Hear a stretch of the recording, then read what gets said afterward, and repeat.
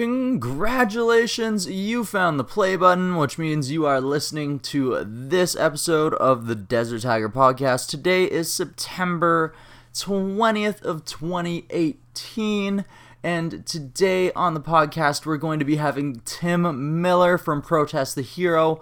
But of course, before I go ahead and kick that off, I just want to mention that the Desert Tiger Podcast is 100% fan-supported and driven, so thank you so very much to our dedicated fans who are already subscribed to the podcast. If you currently are not, maybe you want to consider hitting that follow or subscribe button on whatever service you are listening to give the show a little bit more of help. That's all you have to do, and it helps out for free. Alright, let's kick it off with PTH. Music, athletics, arts, and entertainment. The Desert Tiger Podcast with Colton Geschwantner.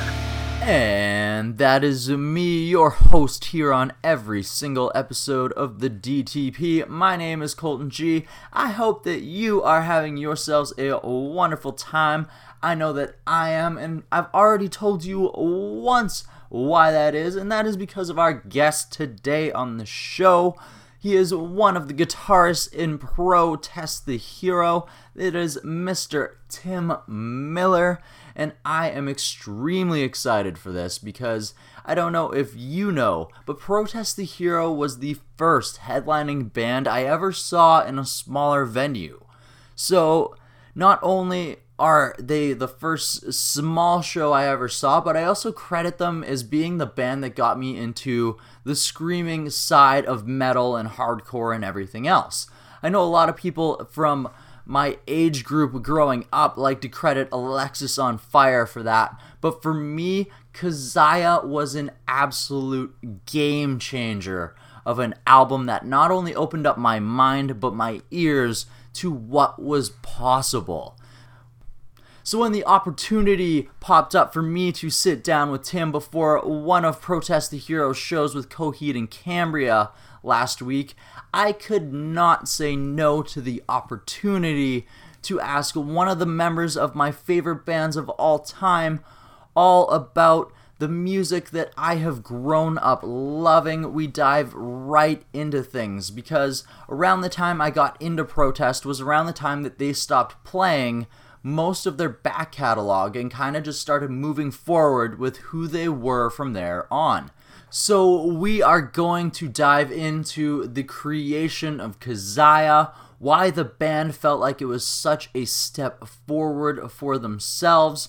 We're going to discuss the label years, the years that they were on Underground Operations and Vagrant Records, which also saw the releases of Fortress and Scurrilous.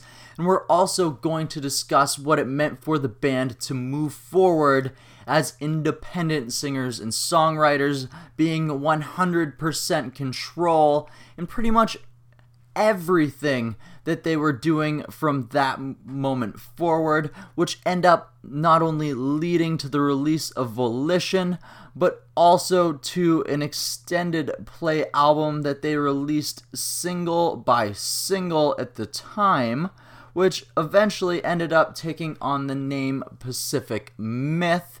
We're going to discuss why they decided to go through those specific release styles, how it worked out for them. We're going to cover a lot of the history of the band. It is a very thorough conversation. I am so excited for you guys to hear it. So let's jump into this.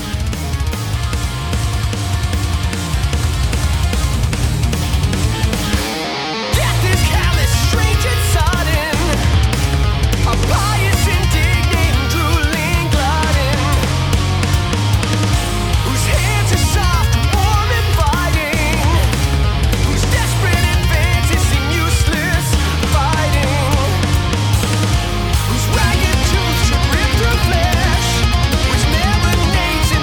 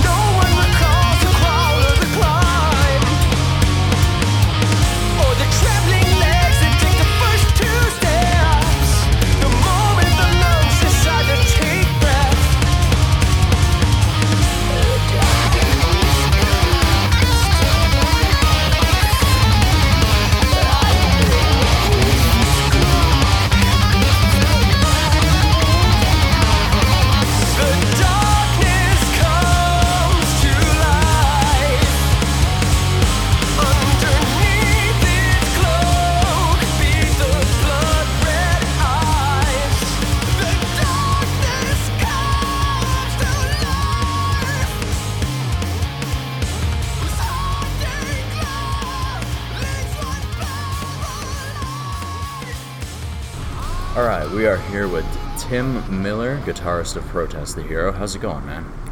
Pretty good. How about you? I am doing fantastic. Just made the drive down from Kamloops today, so... Okay.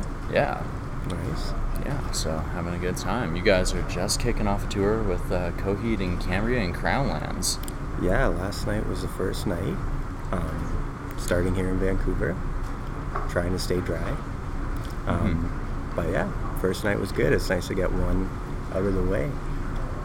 Fantastic. How long are you guys going to be on the road with them for? It's just under 2 weeks. I think it's 9 shows, so it's definitely short and sweet. Just a cross Canada type thing? Yeah, from here to Quebec City. Okay. So, but yeah, we're absolutely honored to kind of be a part of the tour. Coheed was a band that I listened to kind of growing up, so it's kind of awesome to kind of now be sharing the stage with them. So.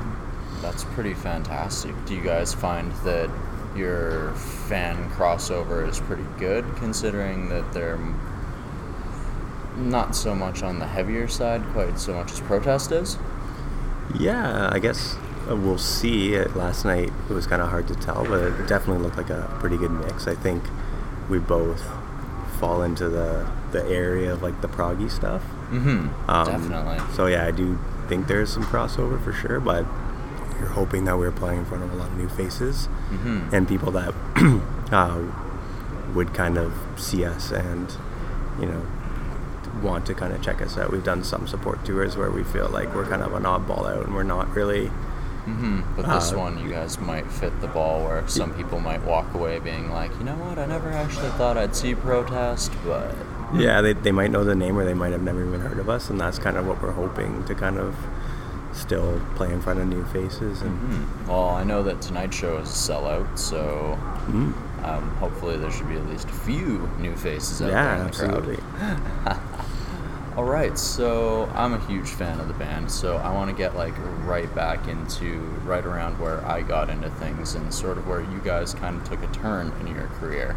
And that would be Kazaya, a album that a lot of people say was not only a turning point for like a Canadian metal scene, not only a turning point for a lot of music fans, including myself, but it was a turning point for also the band, where you guys sort of decided that like you're not going to play any more of your back catalog and you're going to move forward from there. How crucial was it to make the decision to like dedicate yourselves completely forward to the product you were then creating, and what did it take to completely just like throw away everything at that point? Yeah, I think it might not have been much of a conscious decision, but we felt when we were finished recording Kazaya that it was a lot different than the stuff previous, which was kind of us finding our feet. And I think everything about that record, from like the recording process to the sound of the songs and the composition and stuff, was a pretty big departure from some of the earlier stuff. And I think it was also kind of us being young and just being like, this is what the band is now and all that stuff is, you know, whatever. So I think it was kind of a combination of all those things that, you know, helped us kind of make those decisions. And I think another thing was, at that time when we were touring, we usually would be opening for other bands and stuff like that, so we didn't have a whole lot of time to play anyway. So when it came to choosing 5 or 6 songs, it was kind of a no-brainer to choose all the newest stuff instead of kind of promoting the older stuff. Okay, it's understandable. And then you guys have also been together for, well, the core of the band has been together for quite some time now. How long have you guys actually been playing together? Yeah, up until about 2013, we had been the same guys, and we had kind of, most of us had picked up our instruments to like start the band. So there's a few years that we don't really count as being the band, because we were just, you know, making obnoxious noise in whoever's parents' basement will let us do it. But yeah, I'd say around the year 2000 is kind of when we started doing that. So now there's 3 of us from the original lineup. So yeah, we've been playing music together for at least 17, 18 years. Which is pretty pretty fantastic to build a repertoire with those members, and something that between you and other guitarist Luke Hoskin is a lot of people consider Luke the lead guitarist because everybody tries to relegate somebody to those roles, but anyone that like sees you live will see that you guys often like play off each other and are quite often like going like off of each other's lines and doing the harmonies and everything. And it's like, is that something that you guys like have just naturally like progressed from just over those years of practicing together since you were young? Yeah, I think so. I think more in the beginning, in the first few albums, I would always try to kind of keep up or harmonize everything, and it's kind of even more with the more recent stuff. I think if you were to, you know, have those clear-cut lead and rhythm roles, it's like that. I've kind of tried to step back a little bit and not, you know, try to match or harmonize everything that was going on. And but yeah, I think it was just something that, you know, it's like, you're playing this, okay, show me how to play that, and I'll try to play it a little bit differently, or, you know, add a harmony to that. And we always kind of wanted to be matching up with everything we're doing. Sort of that classic dueling guitars role. Yeah. Except you guys don't really duel that much. It's harmonizes so damn well. Yeah. Oh, thanks. It's hard to say that you guys are dueling, because like in a lot of thrash metal bands, that was always like it was the dueling guitars, but like with you guys, it just flows so melodically. Yeah. The funny thing is, I think for some reason early on, I thought there was something wrong with like playing in unison or playing in unison for too long, where it's like a lot of, you know, the thrash bands from the 80s that I like, it's like those are the riffs, like when both guitars are playing the same riff and it's kind of like front and center, it's like those are the ones that hit hard. So, you know, it's something that I think I kind of established a pattern. It's like, okay, I'll establish the riff, then I'll hop to the harmony. And it's like now I'm kind of more open to, it's like, it's fine for us to be playing the same riff and just kind of like, you know, both attacking it instead of trying to change it and morph it all the time. Okay. So let's discuss the rest of the Underground Operations years, which is Fortress and Scurrilous, correct? So let's talk about the transition of the band through those years and like how the band evolved sound-wise and not only writing-wise, because you guys from Keziah, it was very like a structured story, and then you guys, like, as time goes on, it's sort of less so unless like you read into it. Yeah, I think like lyrically and conceptually, we found that Keziah was getting a lot of attention because it was a concept record, and we kind of wanted that to be a part of the story, but it seemed like it became a big focus and people really started getting inside of it, which I guess they do, and a lot of people were asking questions that we didn't particularly have answers for or want to have answers. So I think that kind of just veered us away from that, and there was still some of that stuff going on with Fortress, but it wasn't as blatant. And then kind of when we got to Scurrilous, we're just like, you know, it's like there's nothing wrong with having a collection of songs that every song's about something different, and it's more that the time period is what's being reflected with the recording. Definitely, because that's something that with like your tour mates Coheed and Cambria, where it's like they dedicated themselves to a story for a very long time, and it's like it must get very difficult to do that after like 5 or 6 albums. So I mean, the will to get away from that, I can completely understand. Yeah, and I think for a band like them, it's kind of part of their identity, where it's like from the beginning that was a big part of what the band was about, and there's, you know, other elements like a comic book and it's these characters, and you know, it's something that it seems like was a huge importance to the music they were releasing. Where for us it was just like, we want to do it for this, but we didn't have a sequel to that or anything kind of extending. And then I think musically, I think just from the time of recording Keziah and with each album, just the amount of time we spent on the road, touring and getting comfortable on our amps and just learning, that was a huge time period of us really walking into a studio to record Gazaya knowing nothing, and then kind of just getting a lot more comfortable in that environment and with our instruments, and even kind of learning a little bit more about songwriting and stuff like that. So I think that was, those progressions kind of happened just because of all the experiences we were having playing music. Definitely, without a doubt. So once it came time to step away from underground operations, like, you guys really seemed to relish the opportunity to move forward and sort of do things on your own. So, like, was there a specific, like, reason why, like, suddenly, like, right out the gate it was just like, awesome, we're in control now, or what was the feeling behind that? Yeah, I think there's definitely like a liberation, and this was not just with underground operations, but with our label in the US as well. I think we needed those pieces in place in order to establish our band. Okay. But once we had done that to a point, we at least wanted to give it a crack, seeing what we could do for ourselves. And so I think that was really empowering. I think now that we've experienced, I see the role that and importance record labels can have into developing and continuing to develop a band. Yes. And it's definitely a give and take, but I think it was really important to us to at least see if we could do some of the things we thought we could do, and just really get an understanding. I think it's with anything in the business, it's like, until you actually do it yourself, it's like you'll never appreciate what it takes to kind of do the things that other people are doing.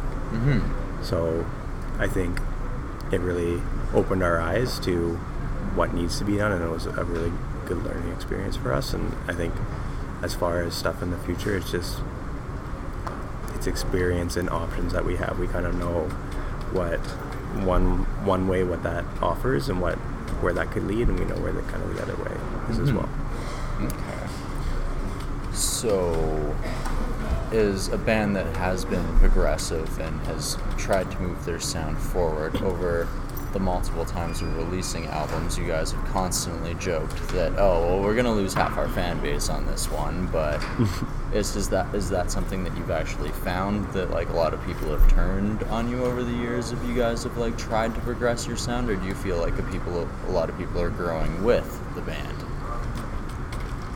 I think it's hard to know the people that you lose, because if you don't see them anymore, I guess, unless they're going around, I guess, making comments online or whatever it is, and however much you can take that as an actual fan saying something. So it's like you don't meet a lot of people that are like, oh, I used to like your band, and then you put out this record, and it's because you don't see those people at shows and stuff like that. And It's fair. As far as I can tell, with the growth of the band, it seems like the shows are still getting bigger, and people know the music and the newer music as well. It's hard to tell. The last tour we did was a 10-year anniversary of Fortress, so those are some of the biggest shows we've done as a band to date. But it was hard to take that as, like, is this band growing, or is everyone just coming out of the woodwork because that was the record they like? So it was hard to get a metric. But yeah, I think for the most part, it seems like people, as much as they like the old stuff, we're trying to, play the new stuff, and it seems like people know it as well. So Okay. So with that in mind, having just said that, for this tour, are you guys trying to break out some new songs? Are you playing, like, a lot of stuff off Pacific Myth? What does the set list look like? Are you guys constantly changing it up every night, or? No, pretty much for a tour we'll write a set, and that's the set. Get Unless comfy. something doesn't go over well, or something happens, then. But yeah, we don't have the liberties of kind of being like, oh, what do you feel like playing tonight, and jumping into it. But yeah, it's pretty much a mixture of songs from Fortress on, and then we're also playing one song that is going to be on our new album as well. So but we kind of wanted a balance of everything. We're not the type of band that kind of comes out and just plays the new material. You know, we like playing the older stuff, and we know that people like to hear it, and it also is like sometimes those songs, it's a little bit of a break in the set. When you're focusing on new stuff, it's a lot more concentration. When stuff you played 1,000 times, it's just it's nice and easy and fun, and it's easier for us as a band to get into that stuff. Okay. If we're not having to like focus on everything we're doing. Okay, so we'll get to what the new music is going here. We'll work through the off-label stuff here. So once you guys actually like didn't have the label there to do some of the planning, some of the booking, like do you guys find that you were a little bit overwhelmed? Did you guys like already like have a solid plan in place for like who was gonna handle what? Like this is like when we plan on being in the studio. Like how did that all work out? As far as just like scheduling and like time management, as we kind of got older, we found that we could do stuff like that ourselves, because it was like if we were talking to someone about, oh, when are we going to do this and that, like we just would have to communicate with them for them to communicate with us, and booking a studio or all that stuff, making a budget for an album or whatever it is. It's like sometimes it was like more taxing to bring more people into it. Okay. So that wasn't too difficult. I think when it comes to like manufacturing and releasing and stuff like that, we didn't know too much about it, but it was one of those things that we just kind of had to do it. And it's like now Luke especially, he's been doing all the vinyl stuff, where it's like now he's learned how to do that, and he knows how to do the layout and you know, talk to the manufacturers and stuff like that. And it just, I don't know if it's a control thing, but it just seems easier. Instead of like, here's our artwork, sending it to someone and have someone send it to the distributor, it was kind of easier to just take out some middlemen and just talk to them directly. I think the only thing that we really realized was like when you're, you know, paying for runs of vinyl, it's like you do need to have you have to like bankroll that yourself. So that was the thing that was kind of like, we were investing a lot of money just into manufacturing products, which eventually it would turn over, but it's like we never had to deal with that investment side of it. Yeah, to put that initial foot in and be like, oh man, I really hope this sells. Yeah, but it's like, I think it's a little bit easier to do that when you're investing in yourself, where you know, okay, well, if this doesn't sell online, we'll take it on tour and it will move. And when you kind of know that it does turn over, it's not as scary as if you were a third party being like, well, I hope this band does well, and you don't really know the ins and outs of each artist that you're working with. So it did kind of disrupt our cash flow a little bit, because we would just keep putting money back into printing more vinyl when they run out, kind of thing. So that was the only thing that I think about doing it yourself is, you know, people look to a record label as a financier, and that is a huge benefit to have someone that's willing to take that risk and help kind of facilitate that process. Yeah, for sure. So once you didn't have like other voices in the process, did you guys start taking more liberties with the music you were writing? No, like that was one thing in the past that we'd always kind of delivered our final recording, and there was never any pushback, or it's like, I think we just established it's like, we're going to give you a record and this is what you're going to get, and it's like there was never any pressure, or I think afterwards when a record was done, then at that point anyone we were working with would be like, okay, this song jumped out to me and I like this, and help with like the selection of what they thought was, okay, this should be the first song you release and stuff like that. For like singles and stuff. Yeah, but it was out of what they've been given, not like, oh, this song could be a single if you rework this and that. There was no songwriting advice or stuff like that, which now it's like having someone do something like that would probably be helpful for us. Yeah. But it just kind of became, it's like, here's the record and it's done. Mm-hmm. That was that. So, but everyone that we worked with was understanding about that. And Okay, so also partway through this process, we mentioned that in 2013 that the lineup of the band started to change up. Did you guys have problems finding new members to replace Mo and Arif, or did you guys just naturally find people through friends? Was it an easy transition bringing them into the band as well? So when Mo left the band, it was before we recorded Volition. Mm-hmm. So we decided, but we had already written some of the songs for that record, so we thought we're not going to try to look for someone to bring them into the band and then be like, okay, first thing up is record this record and stuff like that. So for that, we just kind of hired a session player for that. Okay. And then we thought from there, we can find someone that will tour with us and will become a band member. And that wasn't hard because Mike, who's playing drums with us now, was a friend. Mm-hmm. I think that's the biggest worry for us, is not if someone can play the material, it's if we can sit in a van or tour with them for months on end and still like each other. So that's always a bigger worry than it's like someone can get better at their instrument, but it's harder to shape a personality. Well, it's definitely true. If you don't gel, it can make for a lot more trouble than if somebody's missing a spot here or there. Yeah. So that was nice, just because we knew Mike and we had toured with his band before that, so there wasn't any surprises with that. For RF, we have a guy who still plays bass for us. He's recording on the new album as well. His name's Cam, and we joke because he started doing merch for us, and then he did lights, and then he did sound, and then he recorded our album. He's done everything under the sun for the band.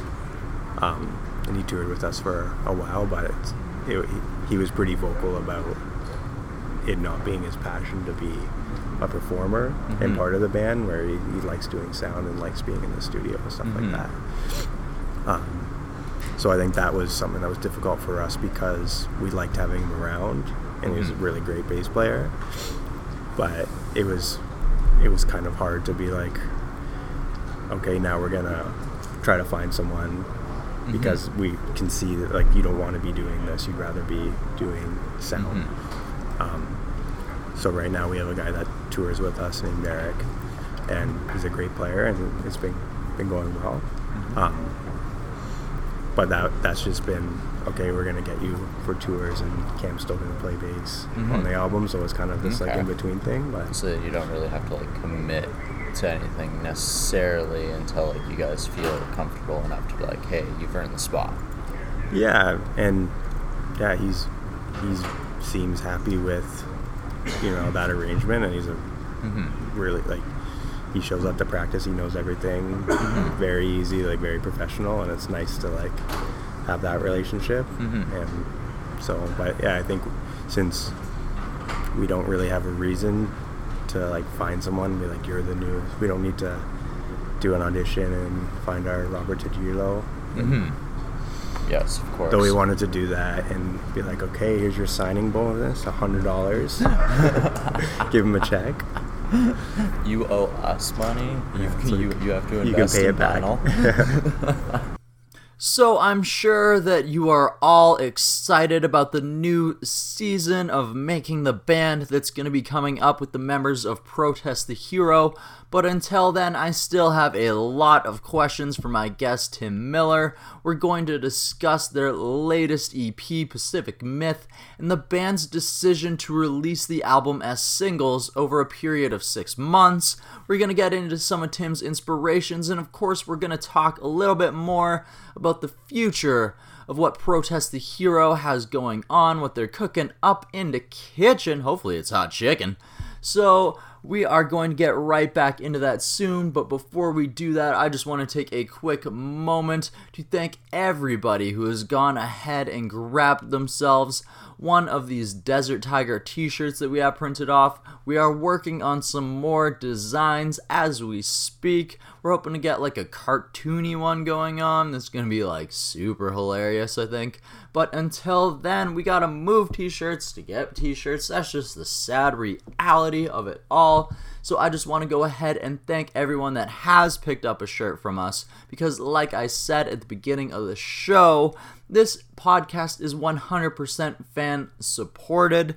So to all of you who subscribe and who share the episodes, those are the free ways to help us out. I am so very thankful. But to those of you who have actually put your faith in Desert Tiger enough to grab a t-shirt and show it off to your family, your friends, hell, even your enemies, thank you so very much for doing that. Alright, we're going to play a little bit more of Protest, then we're going to be jumping right back into this interview with Tim Miller. So I hope you're ready for another track off Pacific Myth.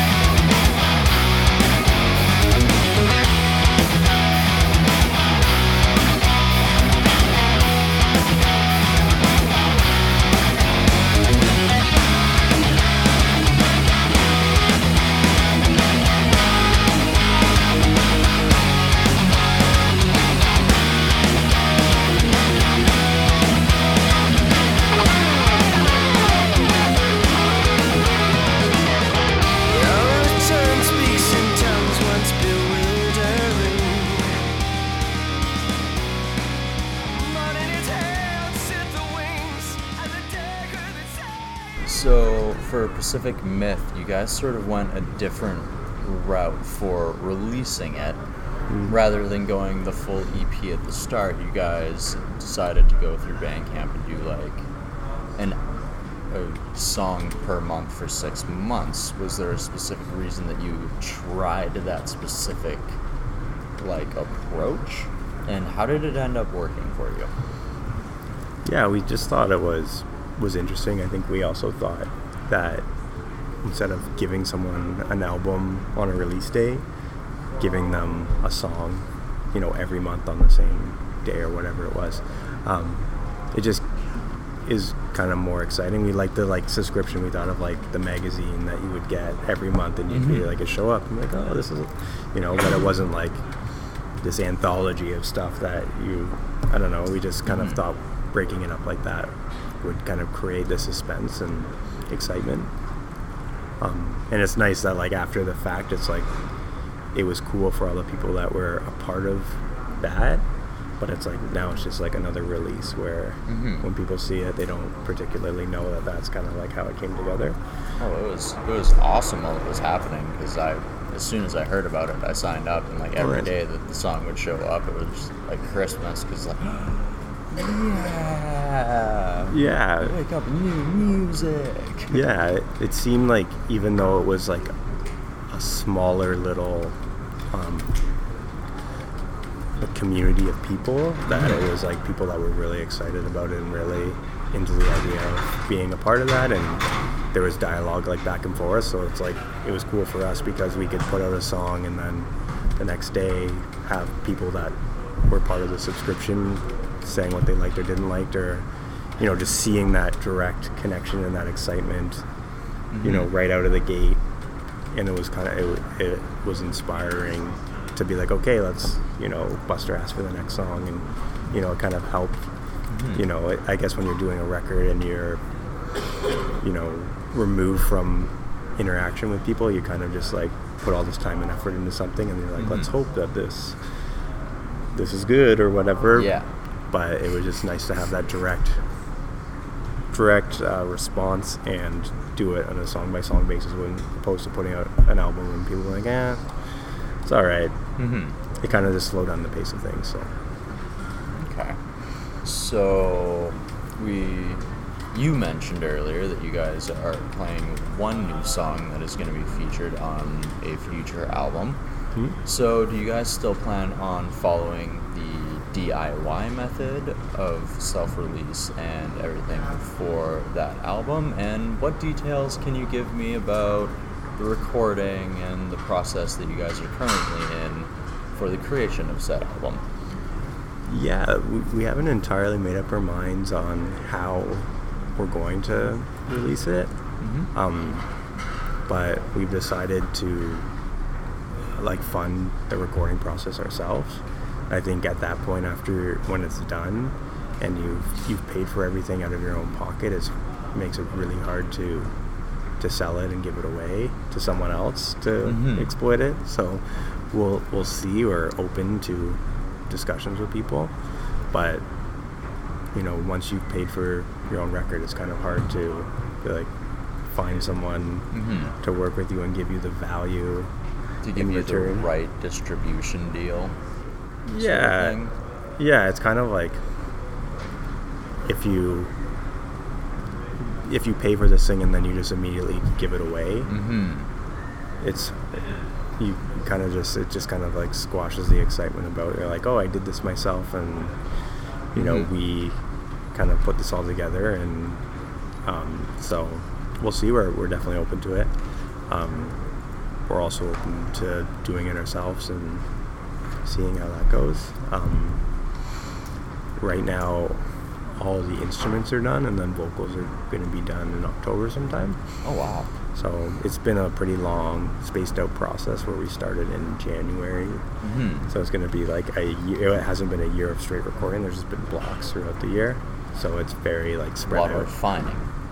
Not even. It's just been people's schedules, and like, okay, we'll do guitars here, and then we got a tour, and then we can fit in this here. So we've just been taking our time, and it's kind of nice because I think you forget about like I was recording in January and you forget about what you did then, and then you kind of hear it after the drums are done, you're like, oh. So you have kind of fresh ears on it. So I'm looking forward to it. We're taking our time, and once it's done and we have a finished copy in our hand, I think we'll kind of figure out what we're going to do with it. So probably looking like sometime in 2019? Yeah, I hope so. Fantastic. I hope so as well. Okay, so let's get a little bit more into you as a person. So we mentioned earlier that you had a lot of influence in thrash metal bands and otherwise. So who were some of your guitar gods? Who were some of your high school idols? Some of the people that like got you through those moments in high school, and like those things that like really, those bands that really inspired you forward? Yeah, I think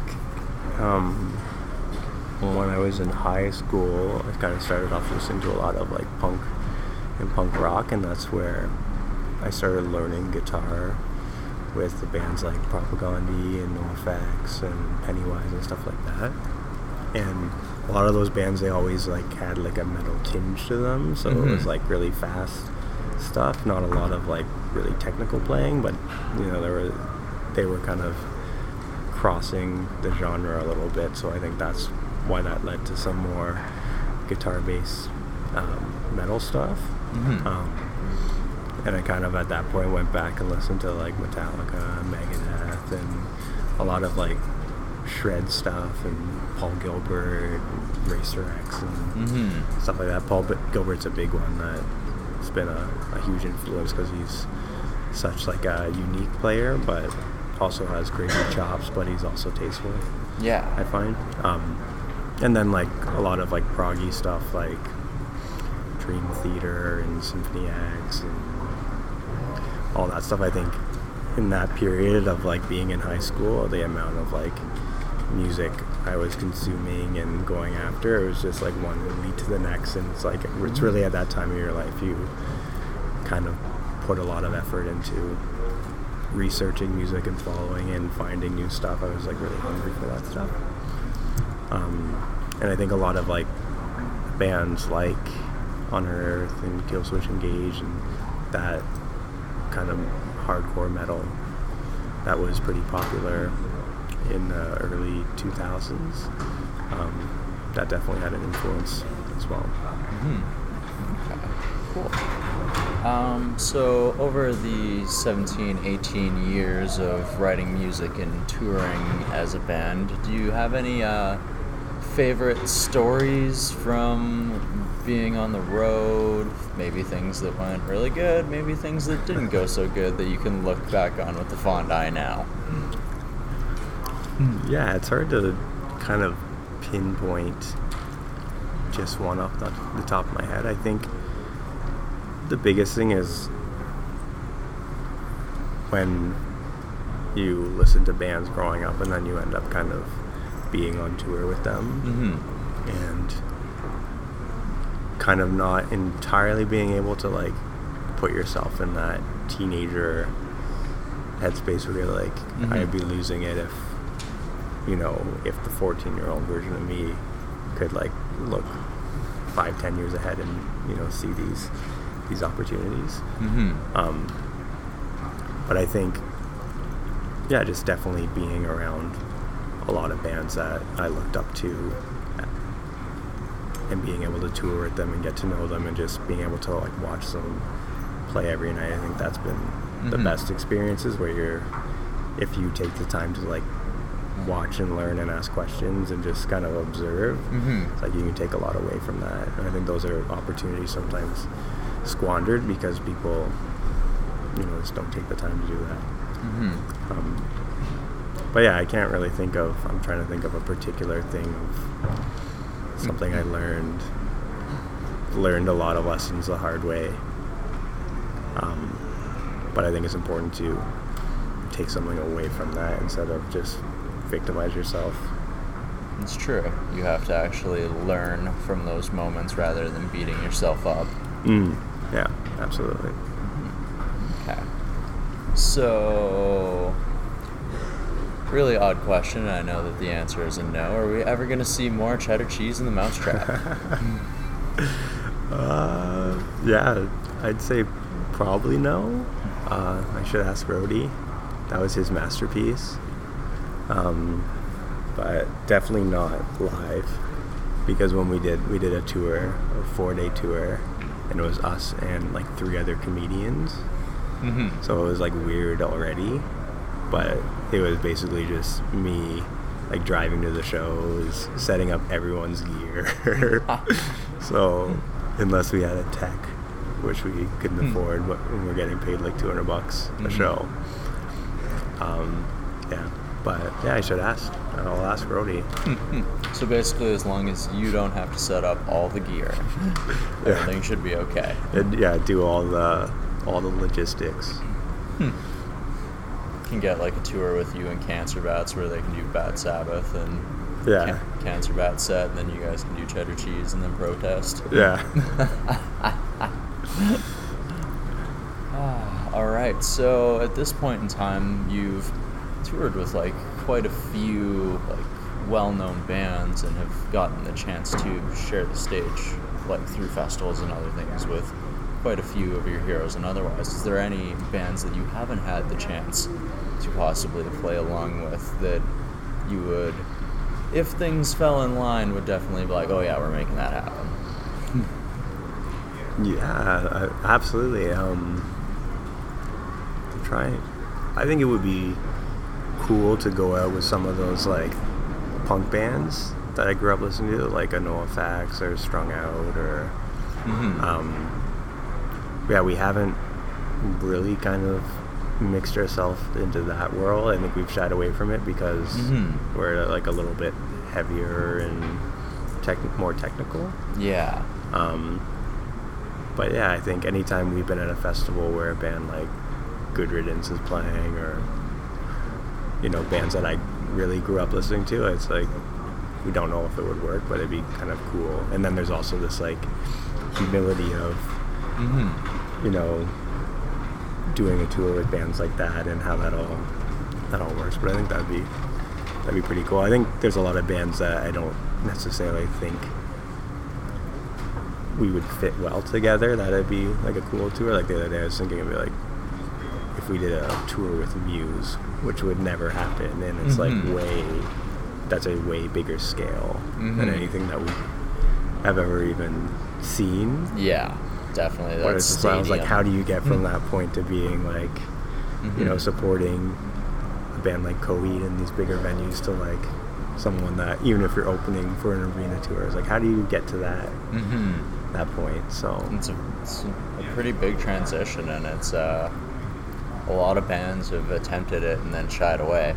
Yeah, but yeah, I think that would be one. I think I often like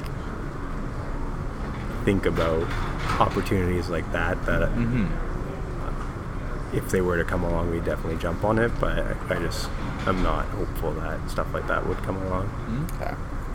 All right. So over the years of touring, have you found that you have a must-have item for the road, or like comfort food, or something that just you need when you're on tour? I can usually get by with very little, but I think I like on tour I like to go for runs, and I think having like a good pair of running shoes is pretty key. But yeah, I guess outside of that, like most things you can, if you forget them, you can get them. And I think over the years I've gotten a little bit more realistic. I think I used to pack like everything. I feel like when I was going on tour, it's like I have to bring everything I could possibly need and try to think of all those instances, where now I just try to keep it a little bit more realistic, and like especially in this situation of like I'm gone for 2 weeks. So it's like what are you really gonna need, and what are you actually gonna have time for? Yeah, exactly. Yeah, I bring like 5 books on a tour and like read half of one and be like carrying around this, you know, all this stuff. So I think I've gotten a little bit better at not being such a pack rat on tour. So you just mentioned that you are a reader. So what kind of literature do you like to get into? Is there a specific genre? Do you like to spread it around? What are your favorite like styles? Yeah, it really depends. Like right now I'm just reading a book of short stories. So I like that because it's not too committal. You don't have to invest too much time in like So I find stuff like that, it's really easy to digest, especially if you're in kind of a environment that's, sometimes people are talking and it's hard to concentrate and stuff like that. But yeah, I'd say that, and then I found like poetry, it's kind of the same thing. It's just something you can pick up and read, but you're not too invested in a story, or if you put it down Giant for 600-page novel. Yeah, if you put it down for a week, you're not gonna, lose. You have to kind of remember. Forget details, the backstory. So I find stuff like that's really good for when you're traveling and. Okay. Cool. So you've said that you're at like the opening level for Coheed. Who are some of the bands that are at the opening level for Protest, or maybe a little bit underneath that you guys are keeping your eyes on? Yeah, it's kind of hard to, keep your ear to the ground, and anytime we've done tours where we are headlining, we kind of get submissions sent to us. That's like a list of bands, and it's unfortunate that we can't have the time to like go to every band and listen to everything. And if a name sticks out to you, or if you know someone in one of the bands, it's usually they're gonna kind of have a better chance. Natural. But it's definitely one of those things where it is important, I find, to like find those bands that are kind of on the way up and will be bringing out different audiences, and especially I think maybe a younger audience, because even though we're not old, I think if you can find people that are younger and bringing out younger people, that's going to maybe have more longevity. Absolutely. But yeah, like I said, the process for us is we get a list of names. Unless we have like suggestions, we get a list of these bands are interested in this tour. What do you think? And we kind of go from there. Okay. Alright, so let's step outside music and books. What do you do when you're not writing music and on the road? Besides reading, of course. Yeah, so for the last 2 years I've been working part-time doing like bookkeeping and music business for our business management for a few other bands. So that's been something that I've been getting into. It was something that I always kind of would oversee for Protest. And there was like always a lot of frustration with not understanding a lot of stuff that was going on, so I kind of wanted to learn as much as I could. And then seeing that there's a huge demand for that skill set in this industry, because a lot of people don't have it, or they put it as a last resort, or they think they can't afford it, and make a lot of bad financial decisions because of that. So I've been doing that. I'm married. I have a kid that's 3 years old, and I have another daughter on the way in a month. So congratulations. Yeah. So a lot of family stuff. Yeah, that's pretty much it. Awesome. Before I ask my last question of you, where can the audience find more about you and Protest the Hero? Yeah, usually our website, protesthehero.ca, or any of like the social media, Twitter, Instagram, Facebook. That's kind of where most of the content and information can be found. Okay, cool. So for my last question, we've talked about a little bit about the future of the band. where does your future fit in there, and where do you see yourself as well as the band in the next 5 years? Yeah, I think definitely as we kind of all hit middle age, we're slowing down as far as, our eagerness to travel around the world 8 months out of the year and stuff like that. But I don't think the magic and excitement of like making music, recording music, and all of that has worn off. So I think we're going to continue to make music, and I always feel very grateful and thankful that we have such a strong fan base, and it gives us, I feel like the time that we put into it at a young age has kind of given us this opportunity to take our time, and now that we kind of have that, it makes it a little bit easier to choose the pace at which we kind of continue. But I think there's going to be a lot of activity, hopefully less time between albums and stuff like that, and we're going to try to focus on like giving people more content, so videos and just stuff that is kind of constantly bringing people to kind of see what we're up to, and kind of a deeper look inside of whether it's how to play parts, or how we recorded this, or how we wrote this, or just kind of some more insights into what we're doing and how we did it.